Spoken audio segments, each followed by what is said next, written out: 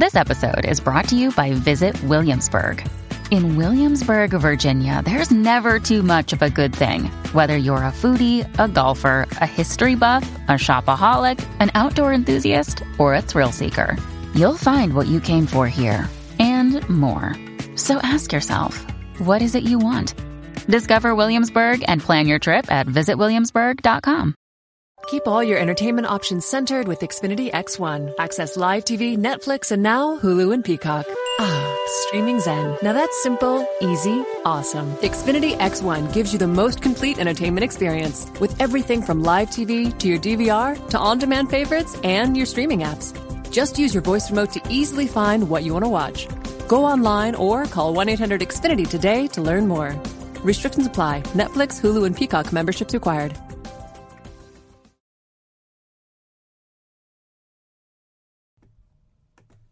Hello, ladies and gentlemen. Welcome to another episode of This Uncanny Gaming. As you know, on This Uncanny Gaming, we delve into the video game world and we explore all the facets and wonderful things in it. Today, we have a very special guest, a gentleman that's created or helped create a podcast based around the Fallout 76 universe. Ladies and gentlemen, Kenny Vigue. Hello, hello. And so, because you're here, and we do this with every guest, I'm going to give you the 15-second applause. We do that every show with every guest. We give them the 15-second applause just to kind of, break the ice, so to speak.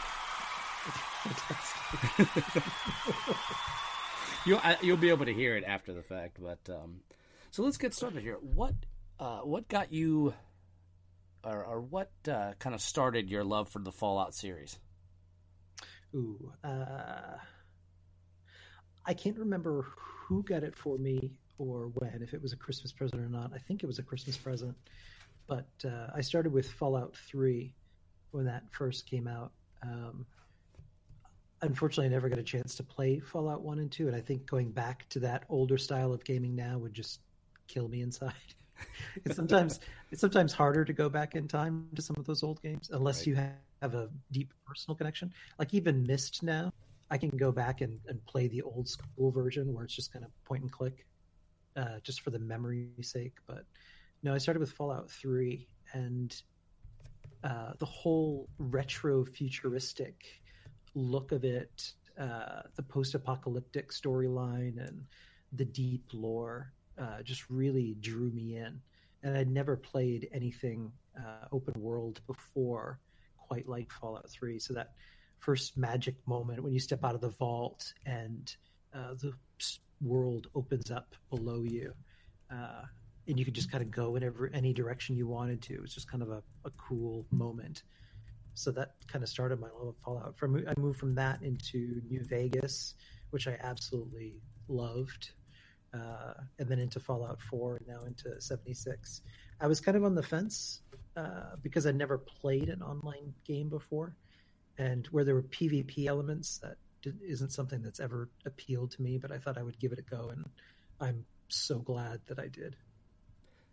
Now, I was also on the fence about 76, and I think mine was more because I had played so many hours of Destiny and tried to really get into Destiny 2, and then kind of felt I got burned on it.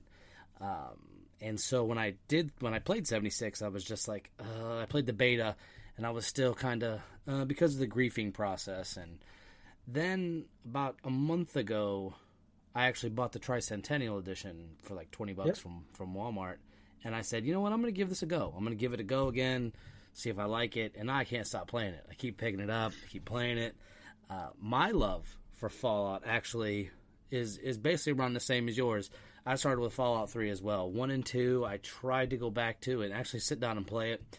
I got probably about halfway through, maybe a little before, where I couldn't do it anymore. The isometric kind of turn-based, because I grew up playing Japanese RPG, so it was, I kind of was able to get into it, but then after playing 3, I'm like, nah, because this is, it's an interesting story, and I've read the stories between all the Fallouts, and then Fallout 3 was it was mind-blowing. It was like somebody took a book that I had read and just put it in a game, and it just fascinated me. Well, the storyline, even of that one, was so compelling. Yes. Tracking down your dad and everything with the Enclave, and you had Liberty Prime, and it was just an epic story. And you could get lost not even following the main quest. I mean, you could literally just go out and go left or right or straight or back, anywhere you wanted to go. Oh, yeah. And I remember meeting my first Deathclaw, and I'm already like, well, let's fight this out. It didn't last too long. I think I hit him once with a 10mm pistol, and then my head was decapitated from my body.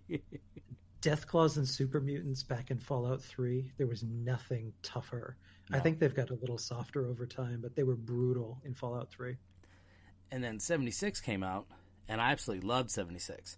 It brought a couple new mechanics, I believe. Weapon repair was a big one, and just the kind of mutated monsters. You know, you would have legendary Deathclaws, which I think in that game, I think the Deathclaws were harder, because at least in Fallout 3 you could use the dart gun and kind of cripple their legs, and so they would have a tough time trying to get to you, so you could easily take them down.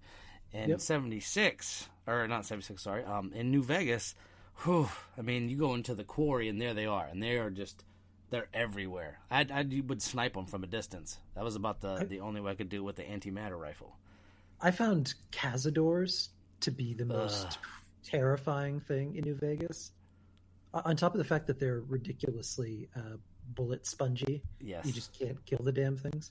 All they have to do is just keep stabbing you, and you're slowly dying, trying to crawl away, and there's nowhere to hide. Like, help. Yeah. The first time I ventured out, I decided to go off the beaten path. And I think I ended up near the Khans camp, because that's where there is a ton of Cazadors, is by the Khans. So I ended up trying to go up this hill, and all of a sudden I'm like, oh, look, it's an insect. Okay, a couple shots, I can take it down. It's got wings. It can't be that tough. Shot it, came over, and just kept stinging me, and then I'm slowly losing health. So I tried to run away. I'm like, nope, not this time. Nope, not going to happen. And then it got me. And by then, like, once you're dead, you see, like, some of the panorama view, and, like, its buddies had started coming, and I was like, there was no way. No. There was no way. Fallout 4, I would have to say Deathclaws, of course, but fighting them in power armor was was kind of a game changer, I thought. I liked the building, but at the same time, it became tedious. Yeah, I agree with you.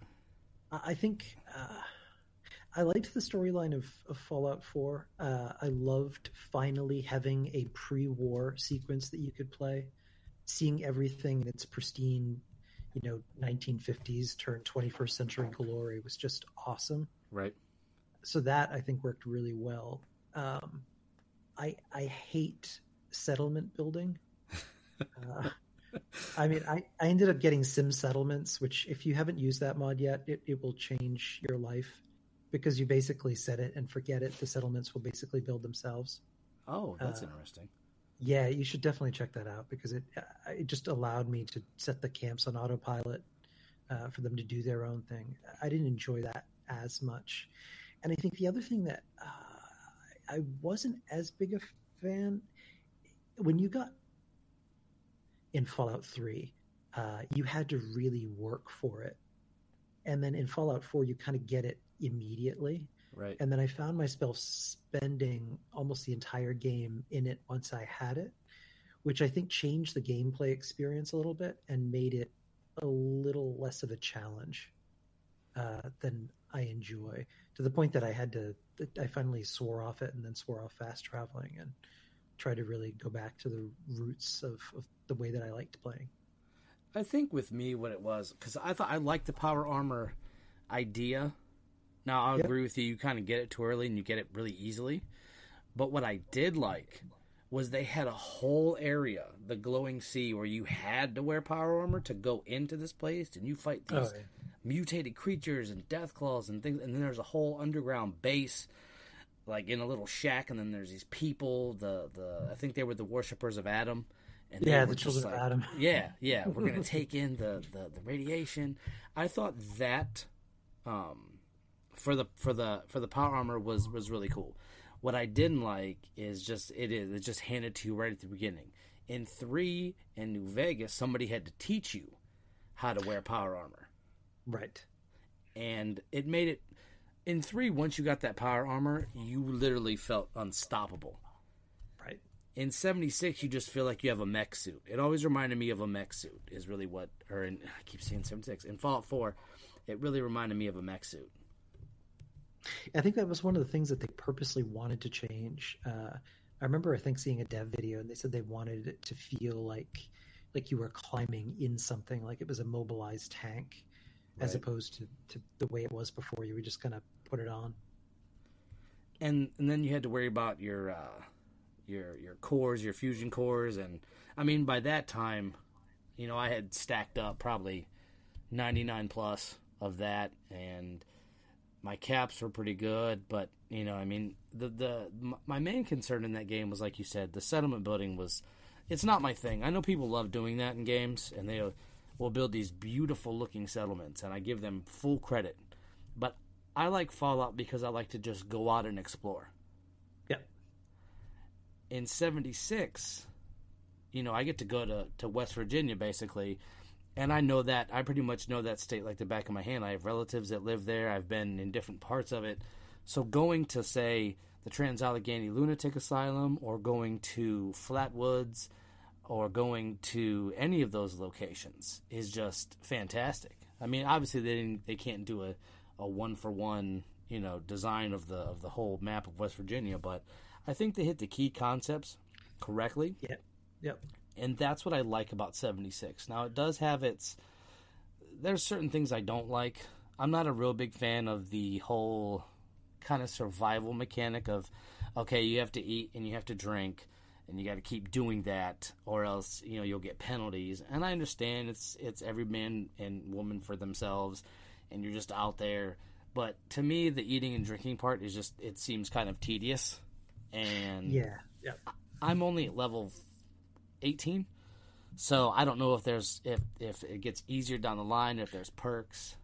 It does get easier, and yeah, there are perks to change that. I mean, once you can choose to be a cannibal, in which case you can just eat everything in sight, or you can also just be an herbivore, which you can also focus on just eating plant life and not really getting irradiated. But yeah, I think they introduced a lot of that survival stuff back in New Vegas. I never even played that mode, though. I think it was just a survival mode is what they called it. And they asked you before you walked out the door if you wanted to enable that, and I don't think I ever did. Oh yeah, hardcore. Yeah, there was no way. Yeah. Because I feel like it takes you out of at least to me, it takes you kind of away from what Fallout is. And I see what they were going for. It's, you know, I think it's much like the griefing process. If we would look at how the world would be if nuclear war did happen, it would be every man and woman for themselves, and you would have to scavenge to eat, and you would have to fight off other folks trying to take your stuff, and you would have to do this and that.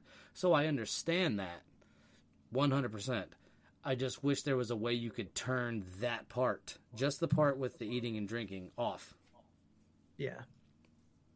But then people would think it would be easy mode, but as a person who's played many hours of Dark Souls, there's not really any game out there that's really too bad. It's just, it's more of it just takes you out of it, because I'll eat all my Salisbury steaks or my cram, and then I'm like, oh, I don't have any more food.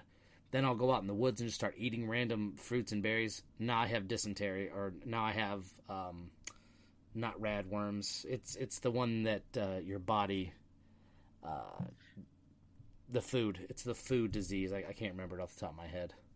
I think that's radworms. Is it? I thought radworms was the one that makes your bones weak. I can't remember. Yeah, I don't remember. I've gotten so many different diseases. Every time I got that one, I just end up going to the White Springs, drinking from the fountain, and curing myself. Oh, see, now, whenever I try to go to White Springs, that's where the nuke is. Everybody seems to love to nuke White Springs. Not anymore. At least not, I don't think I've seen on any server anyone do that in the last month. I think because they really nerfed White Springs. In the early days, it used to be great for leveling because the glowing ones would just perpetually regenerate every time someone logged in. So all you'd have to do is have somebody in your team log out, come back in, and it would reset all the spawns. But I don't believe it does that anymore. Now, see, when I was on, it was nuked 3 times in that area. I don't know why. I almost was gonna go because I've been kind of going on at level 18. Almost anything can still kill me, so I went off to Cranberry Bog today. At level 18? Yes, at level 18. Because I was like, you know what? I'll pray for you. I left all my junk in my stash spot. It's all there. But what I did was I was like, okay, let me see what this is about. And I made it to Watoga, and I'm like, oh, all the robots have taken over the place. And I'm out running the field. You know, I went to the Translocating Lunatic Asylum, just start running. All of a sudden I hear this screeching sound from up in the sky, and this thing just goes, and all of a sudden I'm falling down. I look up, and there's this Scorch Beast, and he brought his friend. There's 2 Scorch Beasts up there. Yeah, there's a lot of them down there. And I'm like, come on, man. I just want to look around. Can you guys not? And there's no way I can beat him. I tried to fight a level 50 Sheep Squatch the other day. I just saw it, and I just started taking shots at it. Like, what do I got to lose? Everything. Killed me right there. Yeah, in that instance, you're better off tagging it and then stepping back so some of your higher level friends can kill it, and at least you can get the XP. Right. Other than that, I tried to fight a Deathclaw today at level 20. He was level 20 Deathclaw, and I was 18. Still didn't end well. Still didn't end well.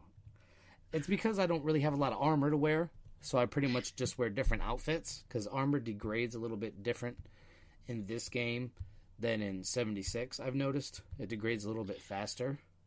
I will have to say, playing this versus any other Fallout game, I've had to really change the way that I play the game. Mostly because in previous games, you could be a jack of all trades. Right. I mean, you could just set whatever for your perk cards and whatever for your stats. And for the most part, you know, you can use a laser rifle equally as well as you can a sniper rifle. This game changes all of that, where especially when you get closer to level 50, the build that you pick really matters. And it's the difference between really being good and surviving well versus having a really difficult time without having a specific build. That's one of the things I learned. And I'm learning that now because I'm so used to, you know, if I play Dark Souls like I stated earlier, then I have a specific build I go for. And I'm fine. I can ride the whole game with that build. This one, I'm still trying to find what I want to do. You know, I'm doing all the intelligence perks so I can hack terminals. I'm doing perception so I can pick locks. I'm doing strength so I can be stronger. And then a little bit in endurance. And I don't think I have anything in charisma, but I'm trying to figure out my build right now. And I'm at 18. Yeah, there's a really excellent... I'll send you a link to it. I can't remember the link off the top of my head, but there's a couple of online websites where you can kind of plan your build. Oh. I've never played melee in the previous Fallout games. I usually go for something that's overpowered and explosive simply because mini nukes are just so fun to use. Yes. But I changed the second character that I created a few months ago that I'm playing through now. I'm playing melee, and that is just a lot of fun because you can just kind of run in there, jump up and down with marsupial, and then just claw things to death. It's kind of fun. I haven't played that way before. It's fun. Now, I've played each game differently. Now, in Fallout 3, I played half of it as melee, because once you got that super sledge, you were in good business. There wasn't too many things that could really take hits from a super sledge, because the most important enemy in that game was super mutants. Deathclaws were kind of here and there, but the super mutants were like a force. You know, you had the super mutants, and then they had the super mutant behemoths. And the super sledge got me through a good chunk of that game until I got he was an android on the Rivet City, and you had to kind of reprogram him, I think, and he gave you his gun. It was a plasma. I believe that's Harkness, yeah. Yeah, and he gave you a plasma rifle. Yep. And that plasma rifle carried me throughout the rest of that game. Loved it. Yeah, that was a great weapon. In 76, because I had to adapt my playstyle, the antimatter rifle got me through a large chunk of that. I didn't do too much melee in that one. It was a lot of revolvers and pistols. And then Fallout 4, I was whatever. I mean, I don't really even remember what I've used. I think I've used almost everything. And then for 76, and this is what I like about 76, you have to use whatever you can get. Oh, yeah, especially at lower levels. I have so many pipe pistols.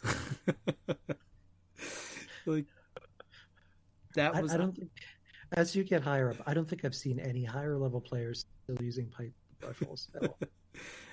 I think at that point, just people really want to switch over to the handmaids. Right. Because they're kind of easy and the ammo's ample as opposed to some other weapons. Right. I actually switched over to shotguns because the shotgun in this game really packs a nice punch, especially when you're dealing with super mutants or you get into a crowd of Scorch or you get into a crowd of the ghouls.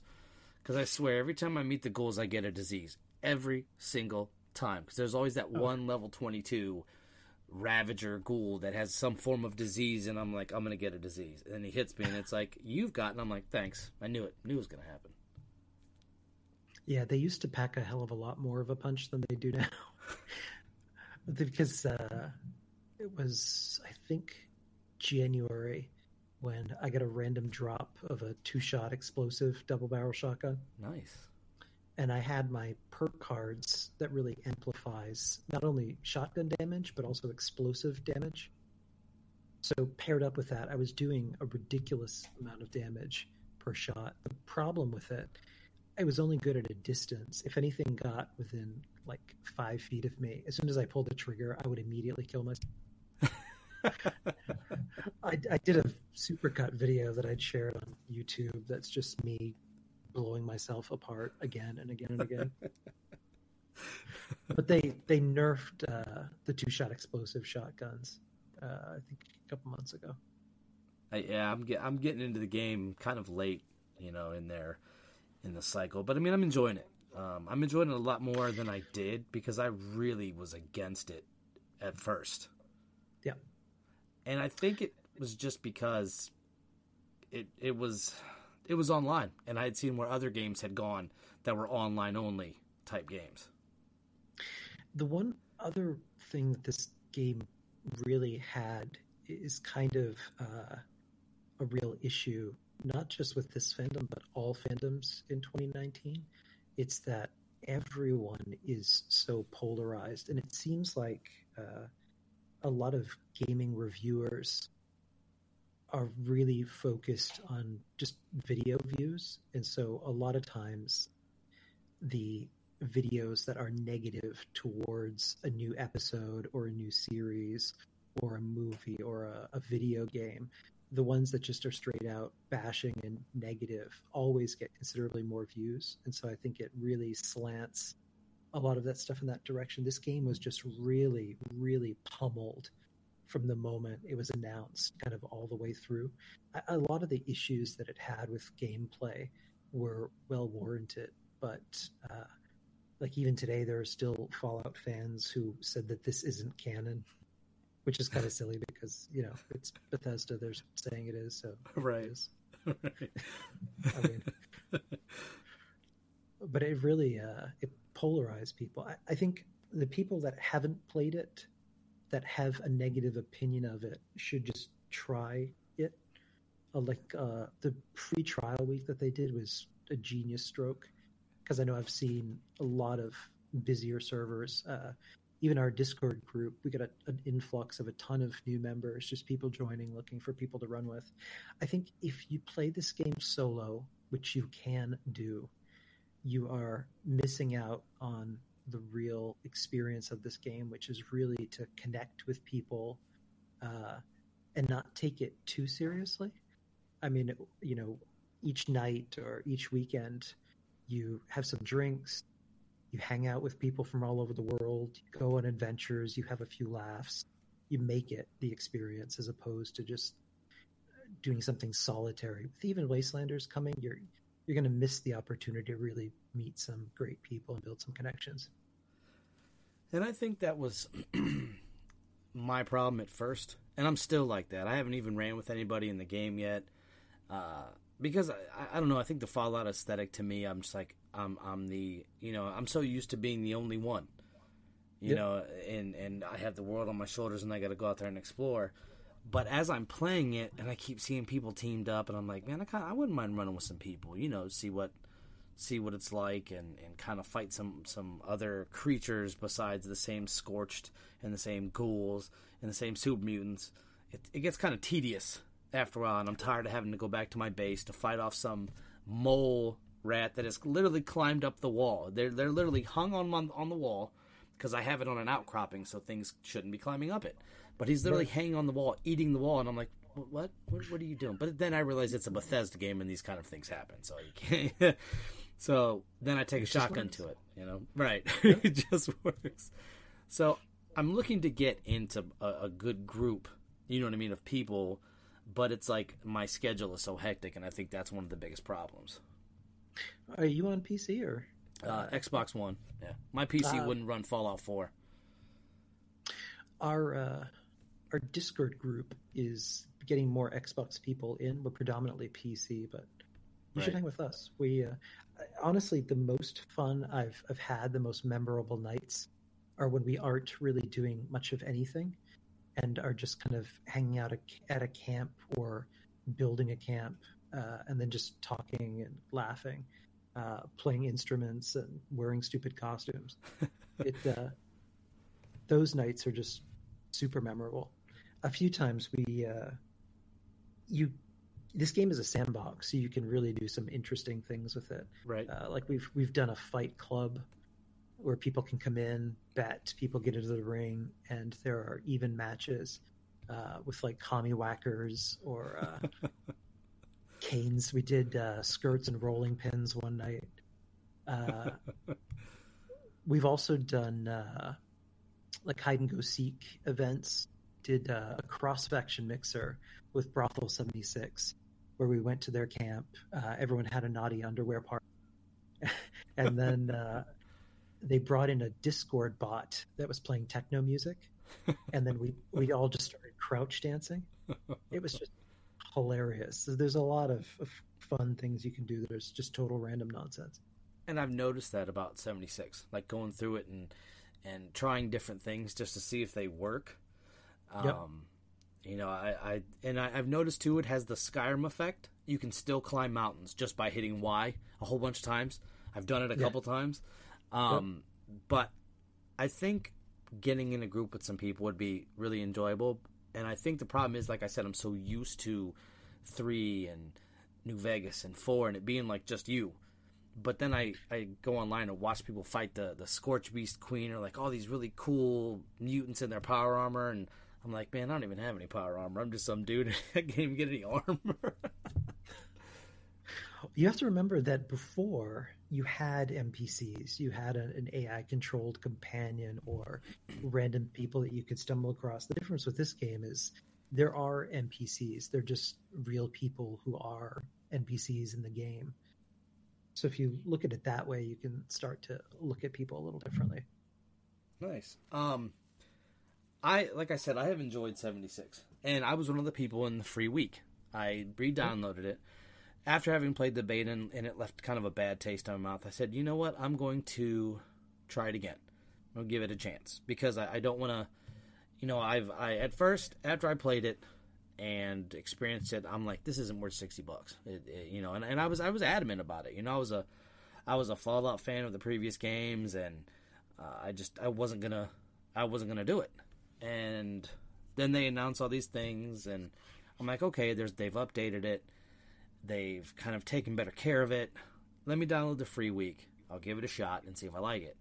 Well, lo and behold, I've probably been playing it since the free week. Like, I've just every night, a little bit at a time, and enjoying every minute of it. I haven't had a bad experience. I think the only thing that kind of gets on my nerves is sometimes I'll be doing something really awesome. I'll find a new place, and then it'll disconnect me from the server. And I'm like, come on, man. I don't want to have to slug all the way back there, fight all those enemies again.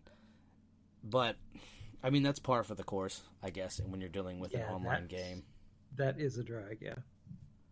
but I've enjoyed it. It's been a good experience. I haven't had everybody's been cool. Like I haven't really seen any griefing going on as much as I did when the beta came out, and I that's probably because it was a beta, and so people were just being jerks to be jerks. It happens. I think if the game dynamics hadn't changed, there would probably still be quite a lot of that. Now in adventure mode, if you have pacifist on, you're pretty much invulnerable unless you take a workshop. People can't really just destroy your camp for the hell of it anymore, and they've also separated people out. So people who really are looking for that kind of challenge, they can go into survival mode, or now they can go into nuclear winter, which is a whole other gameplay style. Have you played that yet? Now, see, the thing is, I played PUBG when it was when it was really thriving, and I couldn't stand it. Only because I couldn't.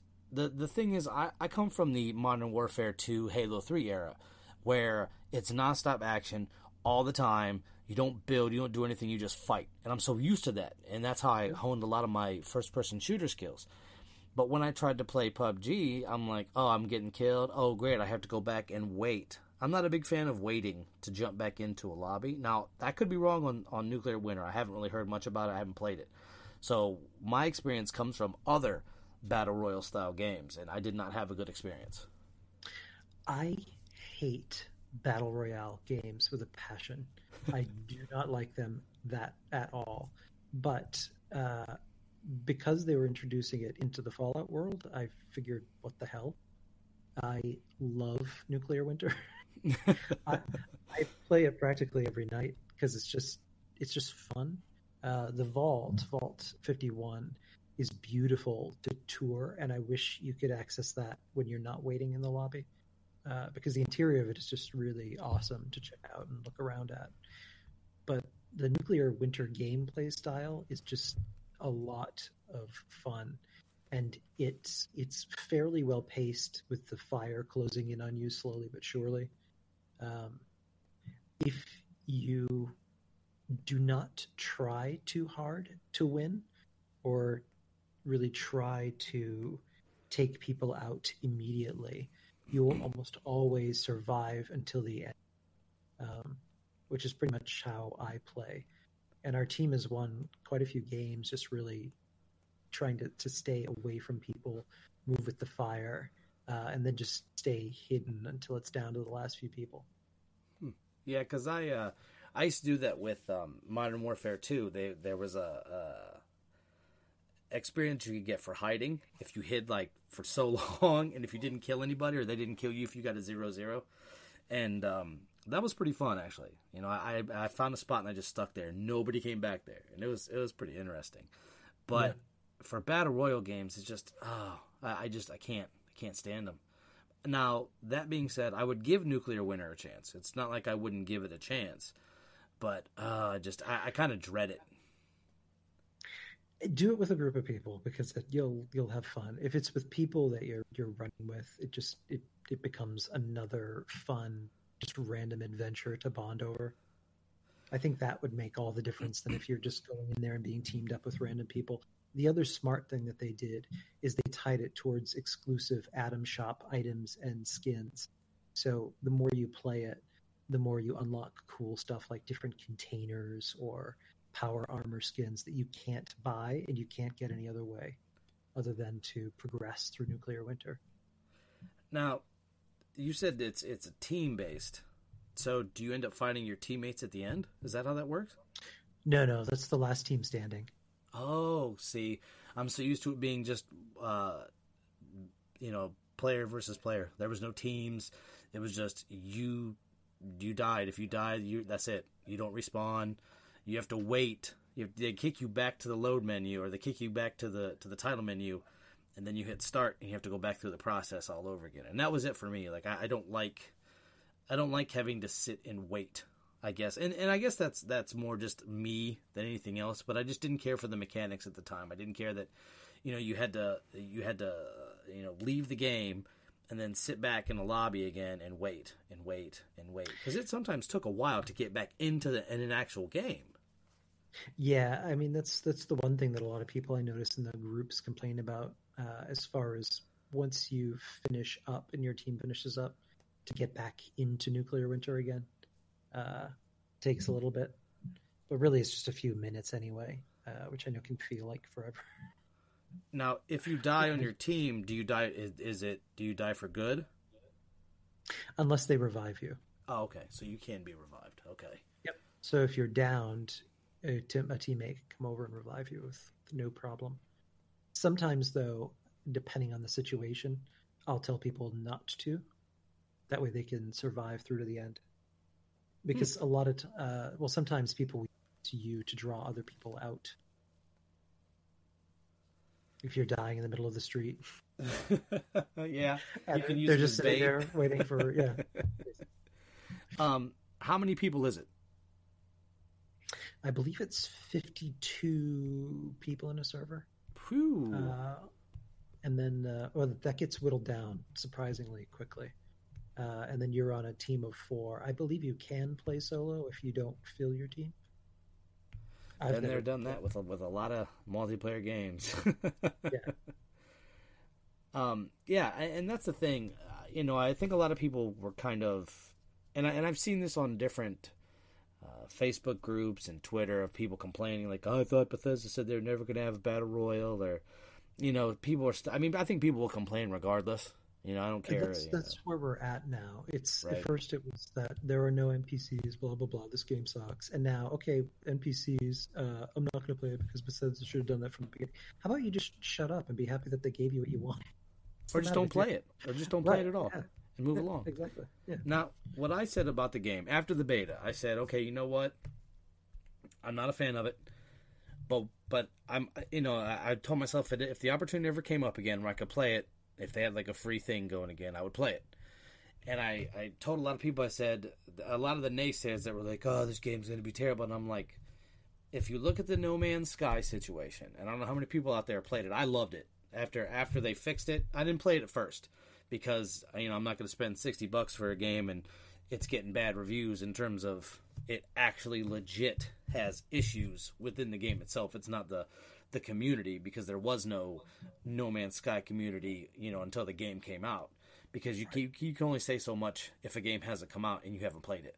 But after I picked it up, and I got it for like $10, I really, really enjoyed it. It was a fantastic game. I mean, even the building in the game is awesome. And like I said, I'm not a big building type of person. I don't really care for it. But being able to do, like, you can put it on, it's like a casual mode.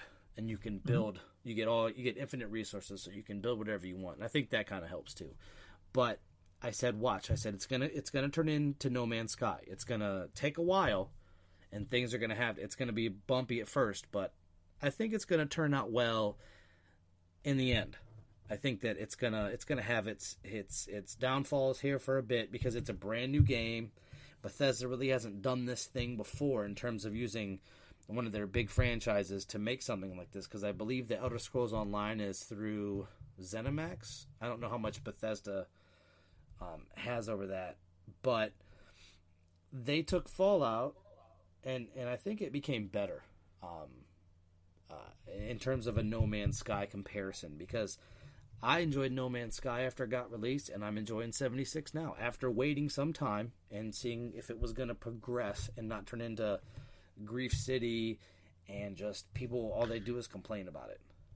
Yeah, I mean, it's like that with so many games. I mean, even to this day, so many years later, crashing to desktop with New Vegas is still a thing. But I mean, it's. But I look at, maybe it's because I don't take games too seriously, especially in the early days, when it's clear that they're trying to get it right and there's a lot of moving parts. But it's not. Bethesda's kind of like a Volkswagen. If you ever own one, it's fun as hell to drive, but there are days when it just doesn't want to start or decides to stop in the middle of the street. But yet people still love them because of the character and the feel behind the brand. That's Bethesda's Volkswagen. Yeah, or Nissan, because I used to be that Nissan did the same exact thing. Like, there were days when it really wanted to work, and it would go, and then there are days when it'd be like, not today, man, not today. And I'm like, why? Just get me to where I need to go. all you have to do. And that was me with 76 this morning, because I was up early and I was like, I'll give it some play. Every time I did something, every single time, it would stop, and then it would say controls have been disabled, and I'm like, come on, don't crash. Boom, server disconnected. And I just did that, and I found this cool place. Now I'm gonna have to trek back, and I'm gonna have to. It was a nightmare, especially it did it once in Cranberry Bog when I ended up going to the Watoga railway station, because I'm like, if I can find a railway station, I'll be safe. Went in, deposited my stuff, the stuff I had collected in the stash boxes, while I was trying to run from laser fire from different Assaultrons and these new Protectrons, and I put my stuff in, and then it quit, and I'm like, as soon as I put everything in, and then I had to go back and do it again, and it was just like that. I'm like, thanks, Bethesda, you're just doing your Bethesda job of doing, instead of freezing and crashing, you're just kicking me from the server. I've been Bethesda'd again. Right. And I don't care who you are, if you've played Bethesda games from Elder Scrolls to Fallout, you're going to get Bethesda'd. You are, and I understand, especially once you get, 200 hours in. I think Fallout 3 I have close to 400 hours in, and the saving, because it has to save all of that data, and I'll go to a cave and now it'll just be like freeze, and I'm like, oh, come on, man. New Vegas. I mean, I've had issues in this game. It hasn't been a perfect experience. Like that first 2-shot explosive combat shotgun or double barrel I had vanished out of my hands one day, never to return. Which, because of how rare that drop was, I kind of wanted to cry. But my friends in the group felt bad, so they chased down another one for me. But it's not like at any point this game hasn't been unplayable for me, not in the way that Skyrim Together, which if it would have worked, would have been amazing. I was so excited to be able to play Skyrim again with people, but after paying the $1 or whatever it was to get in on the early access to that, we played for all of 5 minutes, all ended up doing T-poses, and then just a random 50 to 60 soldiers just fell out of the sky, not wearing any clothes, and then a dragon just kept catching fire in front of me. So I would consider that to be unplayable. Right. But I mean, that's more along the lines of modding it till it crashes. Yeah, or trying to get the game to do something that it's not meant to do. Right. Skyrim Together was trying to do. Now, I haven't had any of those experiences either. I think the only thing that I've had that's been really kind of like, are you serious? My tinkering bench disappeared. It was gone. I was like, wait, what? It just disappeared. I was rearranging my house, putting, expanding and moving walls out, and then somehow it disappeared. And I'm like, oh, come on. So luckily enough, the server was acting kind of weird, so it booted me. I came back and it was there, and I was like, oh, that would have been awful if that was gone, because I didn't have any of the parts to do that with. I didn't have any of the parts to bring that back. I'd had to go out and scavenge, and that Tinkerer's Bench is just one of my favorite tools, because now I can get anything I want. I remember people in Fallout 3, a buddy of mine, he would take everything. Everything, when he would go into a dungeon, he would take it all. And then he would sell it. And that's how he made his caps. It was basically from taking, the coffee cups, the battered clipboards. I mean, anything he could find that wasn't nailed down. And he would slow walk all the way back to a town. And I'm like, what are you doing? I gotta get... I have to admit, I did that with my first character because I was so used to playing that way in previous games. I grabbed everything that wasn't shackled down. All of that is fantastic, unless you're in a situation where you're in the Cranberry Bog fighting the Scorch Beast Queen, and you're slowly dragging yourself back to the train station with an army of Scorched and Scorch Beasts on your tail, and you're like, "Come on, move!"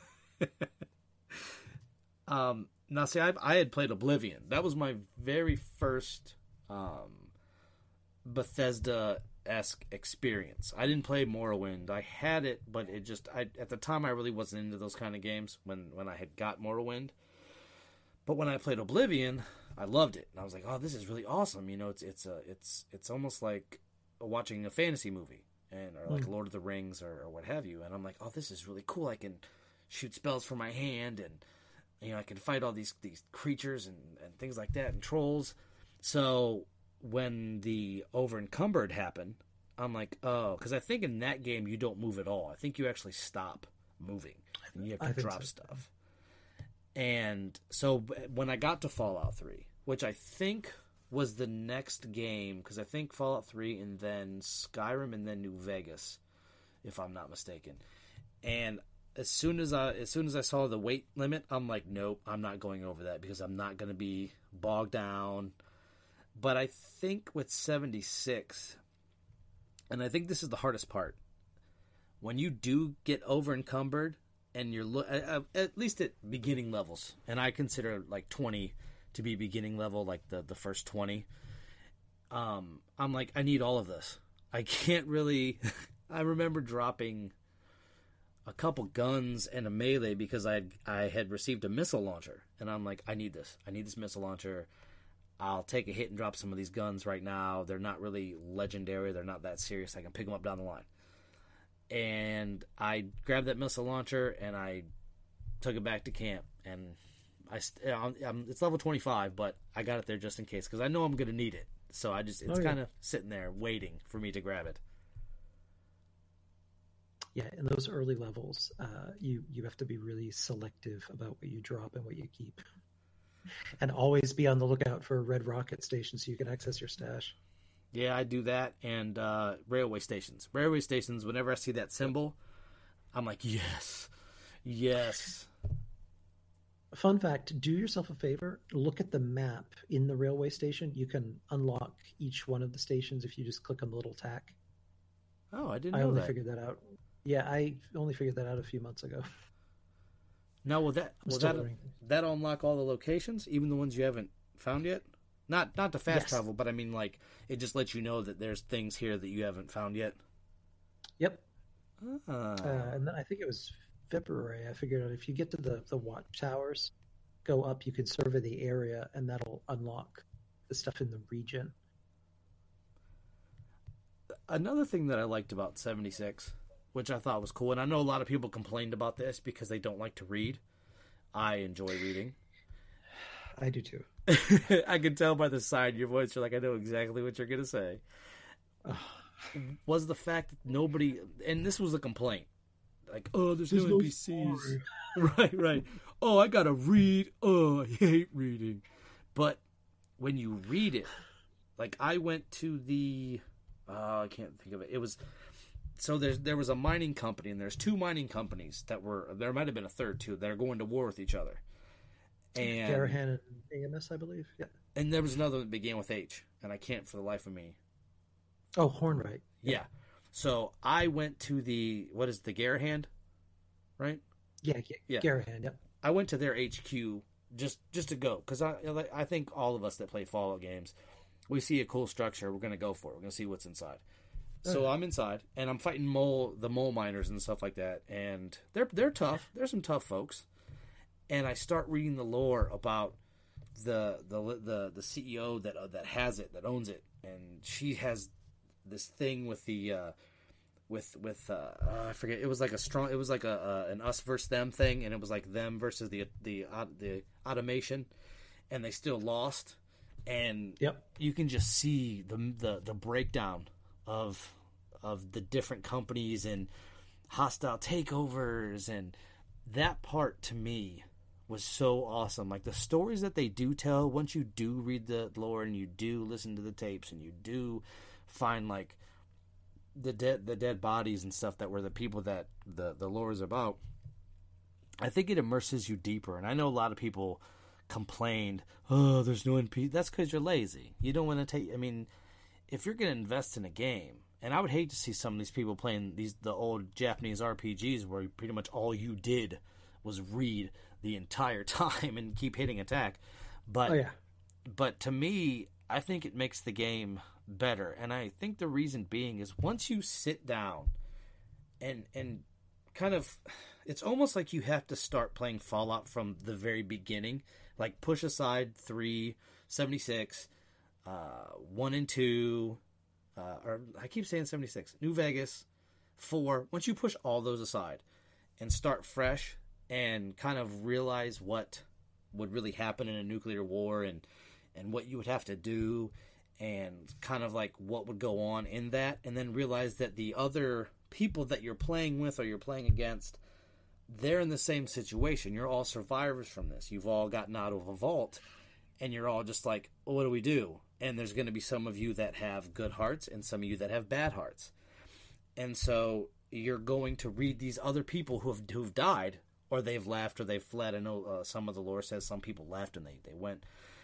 But you read that, and you're like, oh, and you start to feel bad for the people that live in these places. Oh, yeah, you gain a sense of perspective and empathy, and some of the stories are really compelling. I can't remember her name, but one of the most memorable ones was a survivor. If you're down in the Cranberry Bog, I think the first tape is at a bombed-out house. But her entire family is taken out. She's the last one left. And she's slowly becoming a scorched. And I believe the final tape you get in the glassed cavern when she finally becomes a scorch. But her story is just so detailed, and to see how this affected everything. The other really cool thing that someone did, and this needs to be an official thing, and they should be congratulated, someone took all of the damaged, lost data and holotapes from the Enclave bunker, which you wouldn't have got to yet, I don't think, and put them together in chronological order. That could be its own radio drama, because from start to finish, all of that data, I think it was like an hour and 20 minutes that I was listening to it, and it is incredibly compelling because you find out how all of this started. And it was started by one man who was trying to just move and trick the computer into going into the DEFCON mode that would give him access to the nuclear devices, to the silos, to be able to just blow China to hell and keep the war going. So the Scorch Beasts, the Liberator robots, it was all of them. I didn't even say anything. I was hoping that you would keep going because one of my favorite things about Fallout 3 was the Enclave. I really liked that whole story behind what they were and what they were about. Mine too. Yeah, I loved the Zax computer and President Eden. And, yeah. Malcolm McDowell is one of my favorite actors, so it was amazing to have Zax. He was always enjoyable to listen to. But yeah, the whole there's some really amazing lore when you tape start to finish, and slowly see how the Enclave ended up eating themselves, and he slowly was losing his mind, just killing people. The reason that Modus, once you get to him, is so messed up is because that final battle inside damaged him completely. I'm definitely excited to get to that point in the game once I've got all the air and water and dirt holotape readings so I can do my daily event. Which her story is actually really interesting. I think her name was Amy. I can't remember her last name, but she was kind of having a war with the Brotherhood. Not a physical war, but kind of a war of, I've got this technology, but the Brotherhood wants to get it, and they need it, and they keep trying to track me down. And is it that's the Free States bunkers, I think, yeah. Yep, and then you end up finding her body, and you're like, it's kind of sad. And I think what this game does, too, is it says that there's no good or evil in terms of the different groups of people. They will do whatever it takes to survive. And yep. I mean, you have the responders that will help people, but they even were like kind of against the Brotherhood. And then you have, and I haven't gotten to them yet, and I keep running into their their different effigies, the cult of the Mothman, and I'm like, come on, I want to see what they're about. But every time I go to one of these effigies, there's nothing there, and I'm like literally scouring over every piece of it.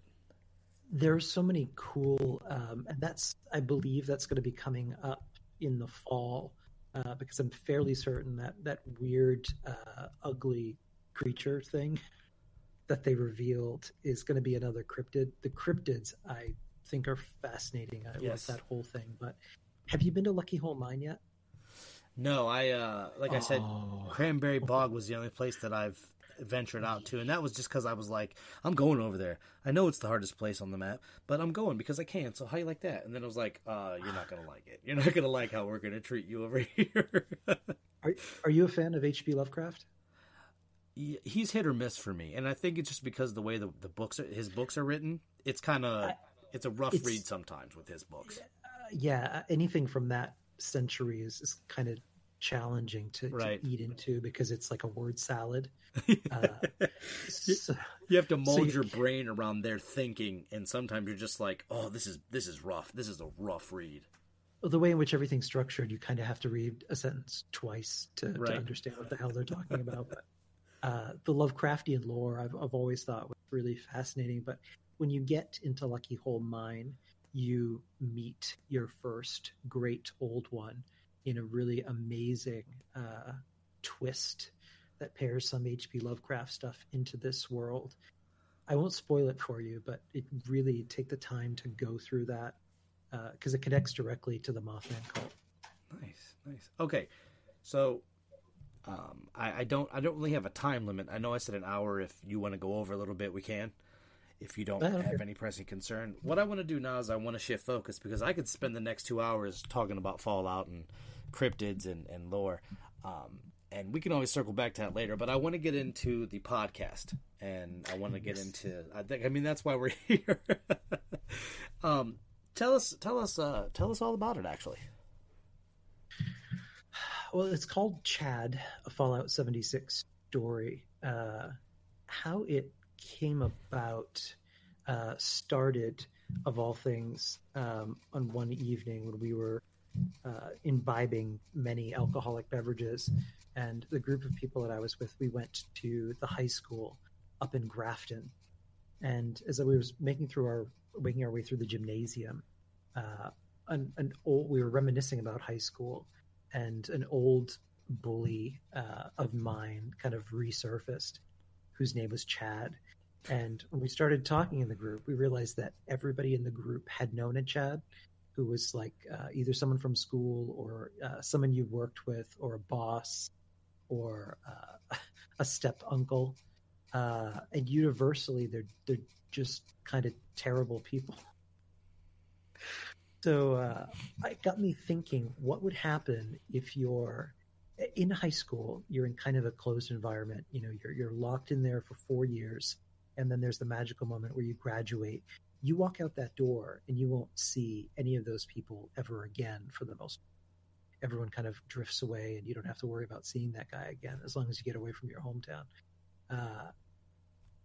What would happen if once the vault door opened, you can't get away from that person? Because there's not a lot of people in the world, and invariably you will always kind of gravitate back towards each other in some fashion. So this character, Simon, is just trying to go out and follow what the Overseer had really wanted them to do, which is to survive and thrive, to build a community. And it all kind of goes wrong from the first day. His two friends, Jake and Amada, a little nod back to Fallout 3, had made plans to open this beautiful farming community and grow vegetables, have a farm stand, and he wakes up and everyone's gone. And he's just by himself, the last one out. And he can't figure out why people left him, but he tries to remain optimistic. But the first few months are incredibly brutal. And on top of all of that is just Chad, who's dropping by camp to steal things or borrow tools and not return them, who's starting fights with other vault dwellers, bringing it back to your camp, and then those vault dwellers, shoot out your walls, and you get dragged into this. So eventually, he finally snaps, gives Chad 2 shotgun blasts to the face, buries him in a shallow grave, and that essentially is the first episode. It's where we all begin. One of the things that I thought would be fun to do is kind of inspired by a lot of the glitches in this game that I think are hilarious. When players get frozen in a T-pose, or you suddenly stop animating and you just kind of are floating over the ground in the sitting position, invisible bicycle. A lot of that stuff I think is just hilarious and made itself for fodder for good writing. So from the character perspective, a lot of the mechanics of the game, perk cards, perpetual respawning, are all things that he's experiencing and can't understand because they don't make any sense. So a lot of the dark humor of these stories comes from him observing these things and trying to figure out what's going on. Because he finds in episode 2 that the grave is now empty and Chad is alive. In that same episode, he also dies for the first time and then finds himself in purgatory in the Adam store, listening to the awful elevator music and looking at outfits that he can't afford before he comes back to life, right back where he started on the steps outside the vault. So he's trying to make sense of all of this. That essentially is how the podcast began. I started writing these as short journal entries that I shared in some of the Fallout 76 groups on Facebook, and they went viral. People started asking for a podcast, but I'd never done one before, or an audio production of any kind. So it's been an interesting experience, to say the least. And I think it's really because you have some Fallout 3 throwbacks, but you also have a New Vegas throwback there too, with Benny shooting the main character in the head, and then he's dead supposedly. Then he gets kind of brought back, and he's tended to by this doctor, and he comes to. So it's kind of cool that you take a little bit of this and that from the different games. And I think what is really awesome is the fact that you're incorporating these glitches from 76 into this. One of my favorite glitches, and this was something I experienced like 2 days ago. So I'm fighting some ghouls, but they're not getting up. They're literally laying down on the ground, and they're sliding on the ground back and forth. And they're trying to chase me, and they're sliding around, and I'm just like, what's but they're attacking me, and they're hitting me, and I'm like, but you're dead. That's that particular glitch is going to be featured in an episode to come.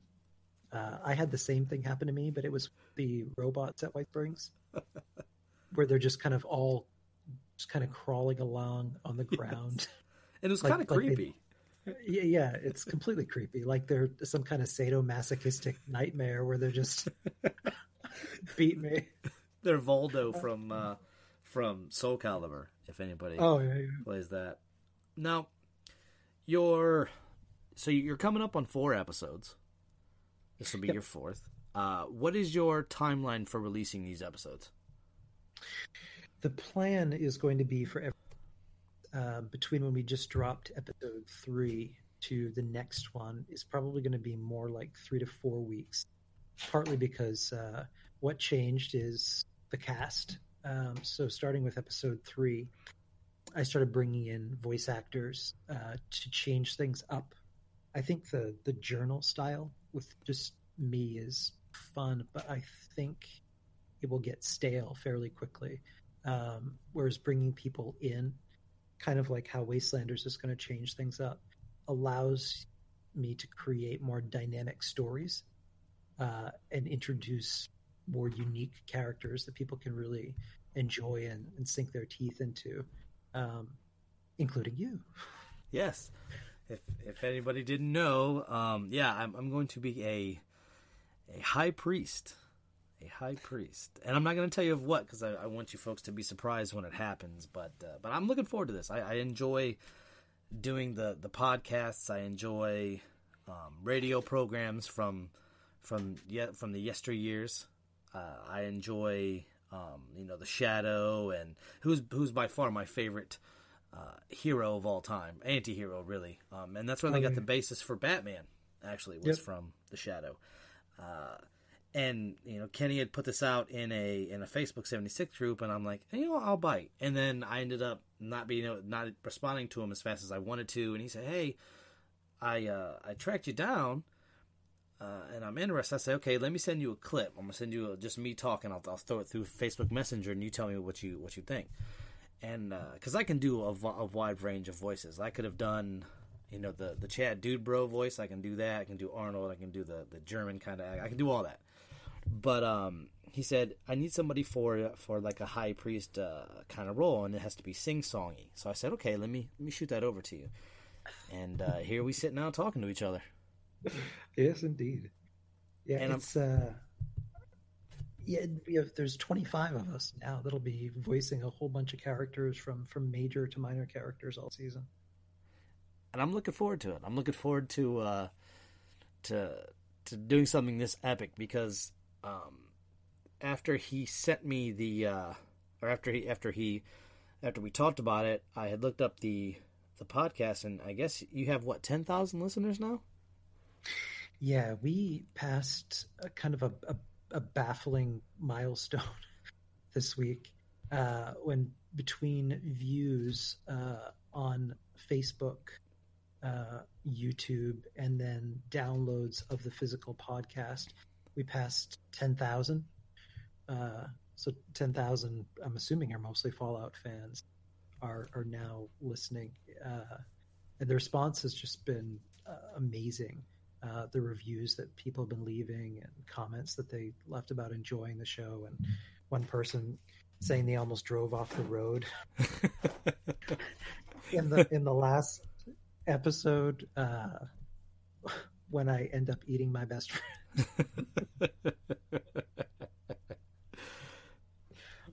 So I'm just I'm glad that people are really enjoying it. And we'll always promote it here on this network because I'm in it, of course. But no, just because I think it's something that is unique, and I always enjoy somebody taking something and making it unique. And I think 76 gives us the opportunity to do that. I mean, I've seen all kinds of different games, but I mean, you're pretty much stuck to a strict, unless you mod it, obviously. But in terms of most games, you're kind of stuck to a script. Like, I think I've watched some good Dark Souls comedy where they've done different things, and it's been hilarious. But I think this is kind of a new take, and I think this is why it's taking off so well. Because of the glitches, because see, nobody thinks that you're going to do that aspect of the game. You're kind of breaking a fourth wall on that one. I think what makes it work is a perfect storm of all the right things. Like in my real life, I own a marketing firm, and one of the things I think makes this work is that all of the stories are relatable. One, pretty much everybody knows a person named Chad or has known a Chad-type personality. So I think it's relatable from that aspect.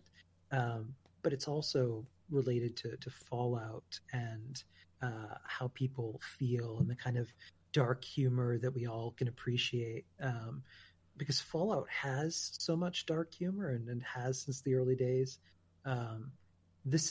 This podcast is essentially the wild wasteland trait in a podcast form with ridiculous, baffling encounters and complete nonsense, but in a very fun way. I think the other thing that has made it work is we really don't have storytelling podcasts for this fandom.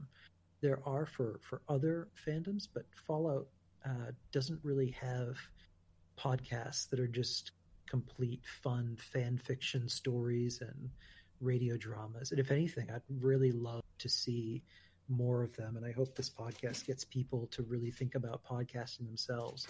because it's surprisingly not as complicated as you think it would be as far as putting it together. If you plan out stories and stuff, I'd love to see more cool stories out there. There are so many podcasts that just talk about gaming or gaming news from all kinds of different perspectives, but to have more cool stories like I'd like to hear The Grey Ghost or hear Mistress of Mystery stories at Original, get that stuff really going. There are a few out there. Aaron Clow's Mindfog is a Fallout 4 journal style podcast that's fiction, and it's really an excellent listen. That's a good one to listen to. Maybe we'll see a High Priest versus a Silver Shroud episode at some point, because the Silver Shroud is basically the Shadow, and like I said, I'm a big fan. I have played with the lore a little bit. The Silver Shroud is going to be in the podcast, but in a funny way, he's the bland banshee. Where he's just he's socially awkward and kind of an anti-hero. And his assistant is always the one who's dragging him out of the house to solve mysteries in the neighborhood, when really all he wants to do is be sitting at home in front of the fire, a cup of tea. So he'll be in this. The Brotherhood Steel is actually retconned as the Fraternity of Iron. So it's a crossover between the fraternity that you run into when you're doing the Bev Moonshine quest. Yeah. I just did that a couple days ago, which was really cool. Yeah. There's kind of a merge of the fraternity and what the Brotherhood of Steel is. It's very exciting. Now, we talked before we jumped on air here, and you said this all came from a love of the old radio show style broadcasts from, the days before television. Tell us a little bit about that, about how that came into being for you. Yeah, when I was younger, my grandmother every weekend would take me to the library. I grew up in Massachusetts, which is why I loved Fallout 4 so much. It was very familiar. So in Newburyport, where I grew up, there was this old Federalist mansion that was the library in town, and it had, wainscoting. It's what a library should be. It was dusty. It had woodwork everywhere, a massive staircase, and the children's room when I was little is kind of where my grandmother would park me, and then she'd go off reading the papers in the magazine room. One day I decided to go upstairs in the adult room, which when you get to the top, there's this big open area, and around the perimeter were balconies. So you'd have to take these metal stairs, these circular stairs, up to access the upper level of the balconies. And I clambered up there, and I found that the darkest corner of the library, which didn't even have a working light bulb, but it was filled floor to ceiling with vinyl records, which I'd never seen before. And I'm pawing through, and I find these ones that had creepy looking covers. And one of them is something that we're going to do for this year's Halloween special on the podcast to honor it. It's called Murder Castle. It was a lights out special, I believe from the early 1940s, written by Arch Obler, who was one of the greatest creators of radio drama of the era. He had an amazing way of creating really amazing stories just through the use of sound. That one, when I checked out of the library and listened to it the first time, I was kind of hooked. The storytelling in that one is just amazing, and the sound effects. And if you've never listened to it and you want to get into listening to some of these cool vintage radio dramas, start with that one because it's a great one to start with. It's kind of a rehashing of the H.H. Holmes story, the serial killer who had created his own murder castle and really had preyed on everyone from people visiting. His rooms were trap rooms where he basically finished people off take all their stuff and then ditch the bodies. That's essentially what the plot of this one is, but it is done so masterfully well with the sound. And that really got me hooked on vintage radio.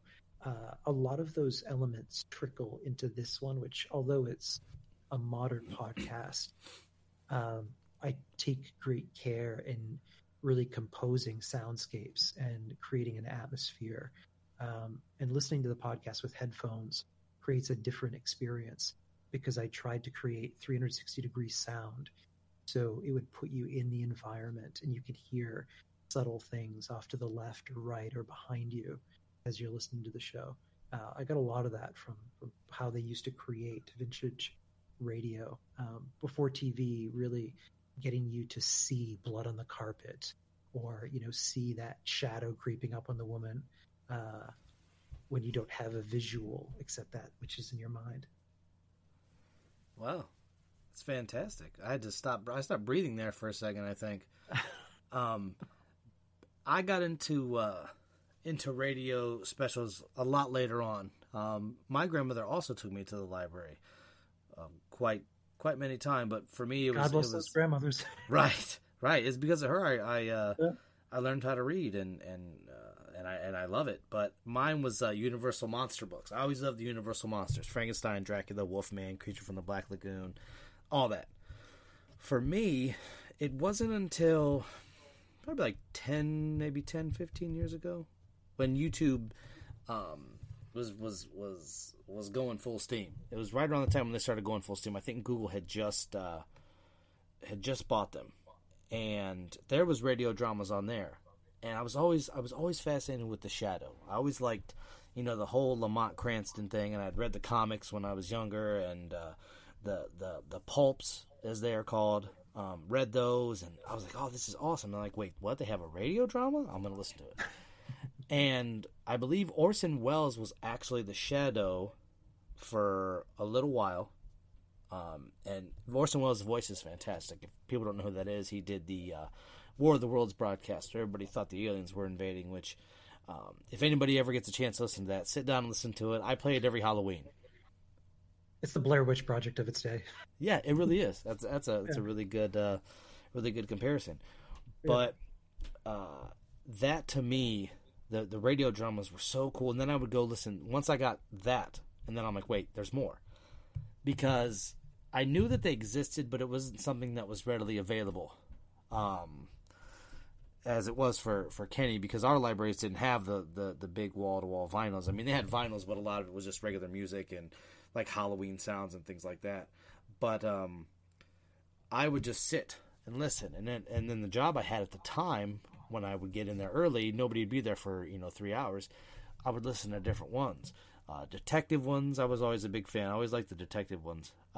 Horror was really good, and the way they would play the organ, even though I know it's not real, I would still get like shivers because I would wear headphones. I always wear headphones when I listen to radio drama because I think they're better with headphones. It kind of, because you immerse yourself more into the actual drama itself and the stories they would tell. I mean, this is stuff that's better than what's on television today, 100%. Oh yeah. Because it messed with your mind. You might hear a sound and then you hear a sound somewhere else. You're like, wait, what was that?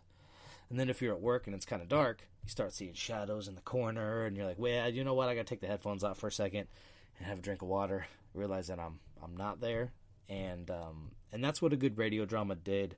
And most of them were that. They were fantastic stories. I don't really think I heard a bad one at all, actually. And, I think that's a testament to the time that those were popular in, because voice actors had to really convey the feeling to you of that. They had to say, you know what, well, we got this going, so you can't see it, but we want you to see it in your mind's eye. And I think with what you're doing and sort of bringing back the radio drama concept, I think it's fantastic. I think what you're doing is amazing. And you reaching out to me, after you had posted it, and I said, well, I'm interested. And then kind of life got ahead of me there for a second, having to deal with these crazy floods and things like that here in Ohio. And then you reaching back saying, hey, you know, I heard some of your stuff. What's up?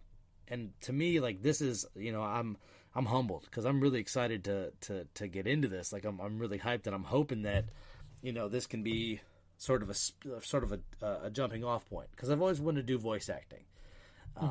I think we've all tried to impersonate somebody, you know. Like, I was always a big fan of Arnold. Like, you gotta get to the choppers, you get to do it, they get to kill you, do it now, they here. And it was always fun doing that. Like, it was always fun doing those voices, doing British voices, and I could always do them quite well. And so people would say, "Why don't you voice act?" And I was told myself, I really don't know how you would even go about voice acting. I don't know how you would, you know, send those kind of, who do you send that kind of stuff to? So for you to kind of put me on here, it's much appreciated. Like, I really, from the bottom of my heart, thank you for this. Yeah, thank you. I'm one of those people that forever struggles with thinking that anything I put out there is crap. So, which I guess keeps you humble, but always leaves you unsatisfied. Like, we had the art I had created for one of the podcast episodes. Jeff Gardner, the project lead for Fallout 76, reshared it last week, which was just kind of amazing to be noticed by someone from Bethesda. Right. Much less the person who's kind of steering the ship right now. So that was kind of cool. But then you go right back to, I don't know if the script is going to be any good. I understand 100%. You know, we're probably on our flagship show, This Uncanny Earth. We deal with supernatural, paranormal stuff. There's been a couple episodes where I'm just like, and at the time it was because we were using Google Hangouts. And anybody that's ever used that service, it's atrocious, or it was atrocious. I hope they discontinued it because it was terrible. It would literally cut us off mid-sentence. We'd be talking, and it would be a great point, and that point's gone because I didn't repeat it because it didn't know it cut me off. And there'd be a couple episodes where it would cut me and my co-host Spider off consistently, and I hate those episodes. It's a personal thing. Like, it's just like, I work so hard, and I'm just like, I'm not satisfied with that. Well, I think my problem is sometimes I have a very specific vision in my head of how I want something to be. So getting it to as close to that as possible is really difficult. And then sometimes it comes out exactly what you want. Like Alexander Luther in our group, who's become the voice of Chad, is actually from the UK. And when he said that he wanted to try out for Chad, I took a look at where he was from, and I'm thinking, I don't think this is going to work. But he does the best bro American accent I've ever heard. And when I finally had talked to him on Discord and heard his real voice, it kind of threw me. Right. Because it's so very different and obviously British versus what he had auditioned at. Where he has some really interesting characters. Episode 4 is introducing half of you, including you, and is going to have very little of me, which I'm kind of looking forward to. So I can just kind of sit back and direct as opposed to worrying about performing. It also starts to really expand this world quite a bit by introducing a lot of characters that are going to play key roles this season, especially leading up to the big season finale, when everything quickly goes to hell. It's so refreshing to actually hear something different. I mean, I scour YouTube for different things, and last week I got into because I modded New Vegas. And one of my favorite things to do is add extra radio stations, because that's the high point of Fallout for me is the radio stations. Yep. I'm a big fan of the old standards form of music. I really like, a lot of that stuff. And then with New Vegas, it was the Dean Martin and Frank Sinatra kind of style, and I really enjoyed that too. So I went on a binge of listening to civil defense broadcasts. I don't know why. Those are Conal Rad. Yeah, Yeah, and it was just so Auto fascinating run. because we were in that time. It was the Cold War, and America was a whole lot different. We were worried about the bombs falling, so everything was made in regards to that. Take shelter. Do you have food? Do you have an underground bunker? And all these actors and actresses would. Frank McMurray from My Three Sons, he was like, "You need a shelter to protect you when the bombs fall." And I'm like, I guess I do, Fred McMurray. I guess I do. Yeah, even Gene Hackman did one, which is just kind of insane. I had seen that last month. I found that clip, but it was it's kind of insane to look back on now that houses were being built at that time with bomb shelters being built into them. Yeah. Did you imagine living at a time where that was an everyday reality, that one day nuclear hell could just rain down on you? Right. That's amazing. Now, in one of our cities, because I'm in northeastern Ohio, and there's a city called Akron, Ohio, and it's if you look on some of the buildings, you'll actually see the fallout shelter symbol. Mm-hmm. I haven't seen them for a couple years, so I don't know if they took them down, but it's an interesting piece of history because I drive by them and. After playing Fallout, of course, I'm like, oh yeah, Fallout. Huh. So there's a Fallout shelter nearby, and that's what they would mean. The signs would mean Fallout shelter nearby, so in case the bomb did drop, that would happen. And to live in a time where you're always on edge about the bombs dropping. Nagasaki and Hiroshima, they were devastating. And by the time that World War II was over and then on into the 50s, the bombs had actually become more powerful. So to feel like if this bomb falls, that's it. It's done. And I remember seeing public service announcements for kids to hide under their desks. It's not going to save you. Just duck and cover. Right. Just it won't get you, trust me. And like some of the Conrad civil defense broadcast, it's kind of like, hold your hand over your mouth or do this, do that, because But then I'm like, the radiation is what's going to get you. If the bomb doesn't kill you, and you're far enough away from ground zero, it's the radiation you have to worry about. That's that's kind of the slow killer in that regard. Right.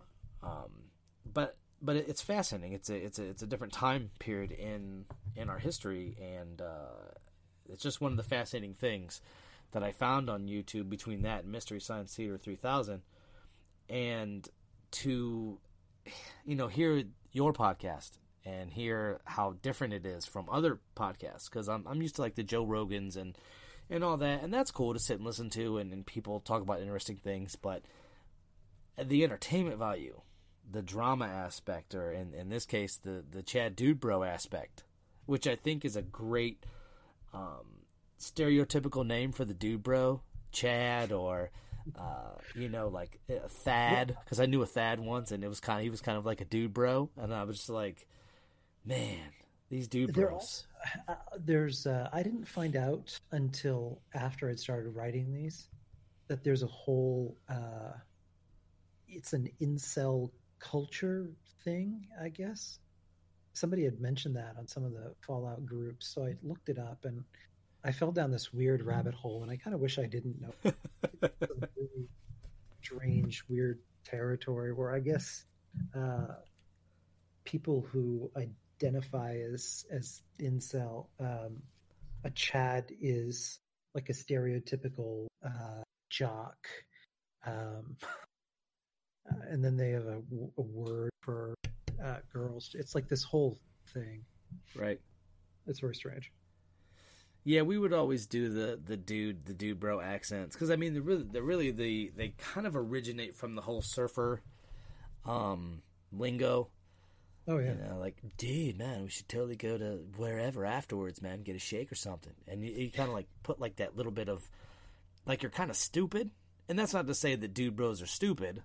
But they have that, I can't explain it, but you know what I mean. Like, they're airheads, so to speak.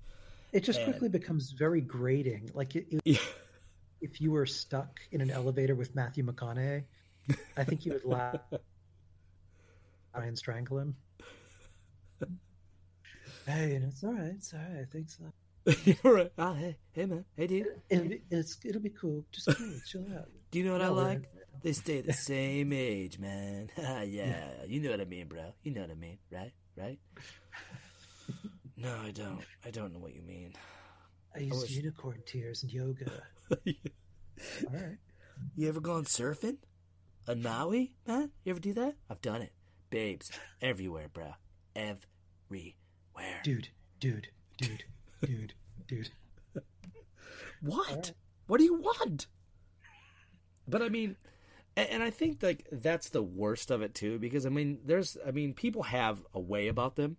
Like we've all met that one depressing person too that's just like, life is so meaningless, and you're like, I'm already having a bad day, and you're making it progressively worse. But you're kind of funny because it's a dry humor kind of a thing with a lot of those types of folks. They're like, I just wish a blade from the ceiling would just cut my carotid artery right now. And you're like, ooh.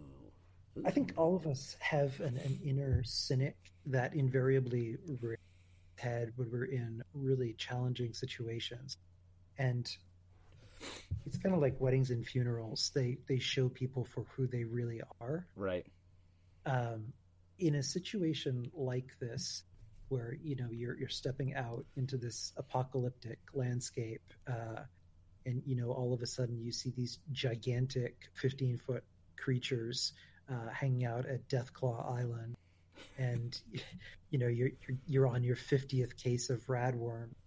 When you have someone who's just like, hey, what's going on? This place is great, isn't it? It just really rubs you the wrong way, because you want them to be just as cynical and miserable as you are, and they are almost detached from reality to the point of stupidity, and it quickly grates on you. I think that's one of the other reasons it's relatable.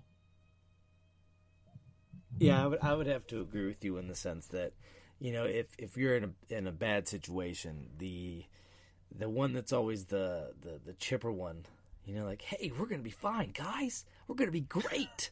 My dad's gonna come and he's gonna help us. We're gonna be fine. I promise. We're gonna be good. Hey, look over there. That Scorch Beast is attacking us. That's awesome. Look at the fractals and those sonic attacks.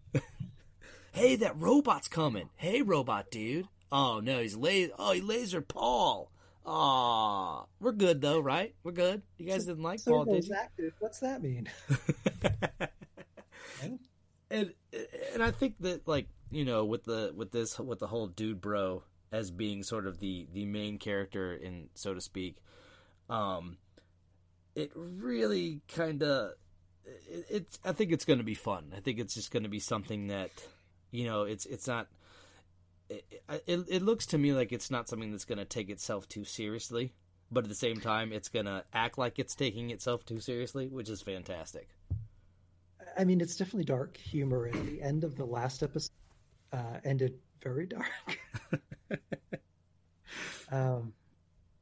which we'll come back to. But one of the things that's different this time around with all of the original stories is that we finally get a chance to hear Chad's side of the story, and we quickly realize that there are situations that happen that get you to empathize just a little bit with Chad. In episode 4, he ends up meeting his first companion faster, ironically, than Simon ever found somebody, and she is, I don't want to spoil what she is, but she is a truly unique character, and is a joy to write for.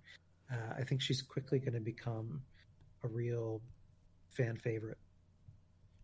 But the unique relationship she has with Chad empathizes you to him a little bit. You start to see him a little differently than just a caricature. So he gains a little bit of humanity in his dude bro-ness.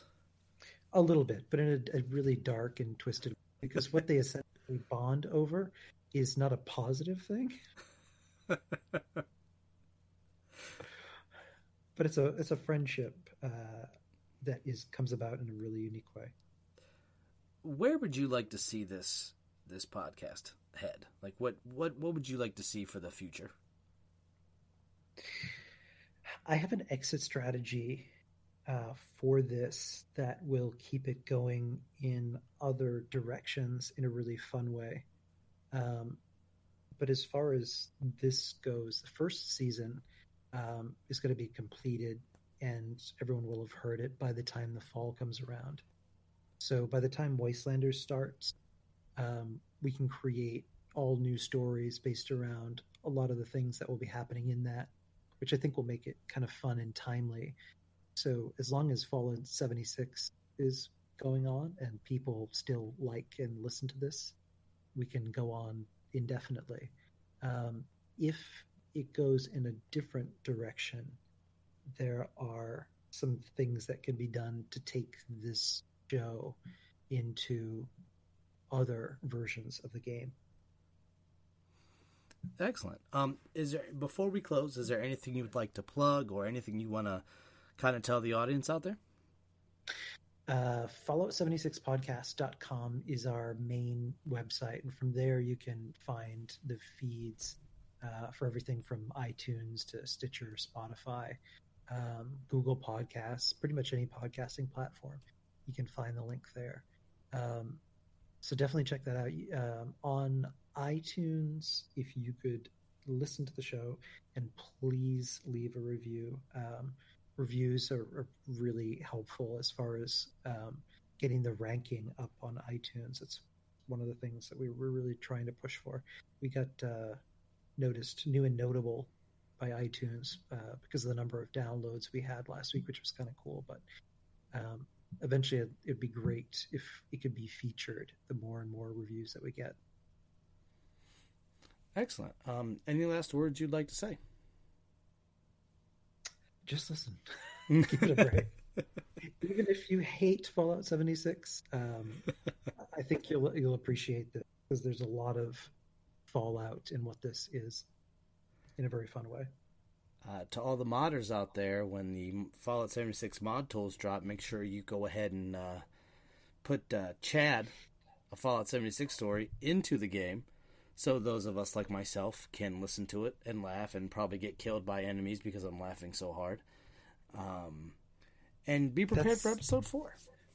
Yeah, that's on one of my to-dos as soon as that is possible. I thought that would be fun to put in the game as a mod. Yeah, definitely. I mean, I think that's what the game needs more of is radio stations.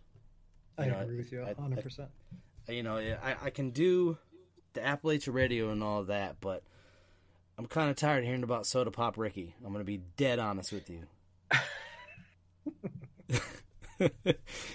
that song was the song that they seems to always play. Like they'll play a song and then it'll play that one. I'm like, come on, man! I just heard this song. I keep hearing the Kick the Bucket song. Bucket. Which, if you're not really paying attention, and I'm sure they intended that for the time. But I think that adding more radio stations and this podcast, if they add that, and hopefully they'll add it to where it doesn't disable achievements, because I think that's kind of, when it comes to radio stuff, I don't think that should mess with your achievements at all. No, I don't think so either. But yeah, podcast support I'm really looking forward to. Well, folks, that's it for this Uncanny Gaming. We would like to thank our guest Chad Vignew for sure. Chad, I called you Chad. Oh, God. Kenny Vignew for showing up today, and we really are very, very blessed to have him on. Thank you so much, Kenny, for coming on the show today. Thank you for having me.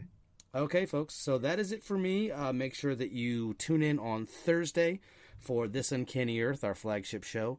We will have Chelsea Yurkowitz on from The Evil Down the Street. Or, I messed that up too, from The Crumbs. It's been a day, folks.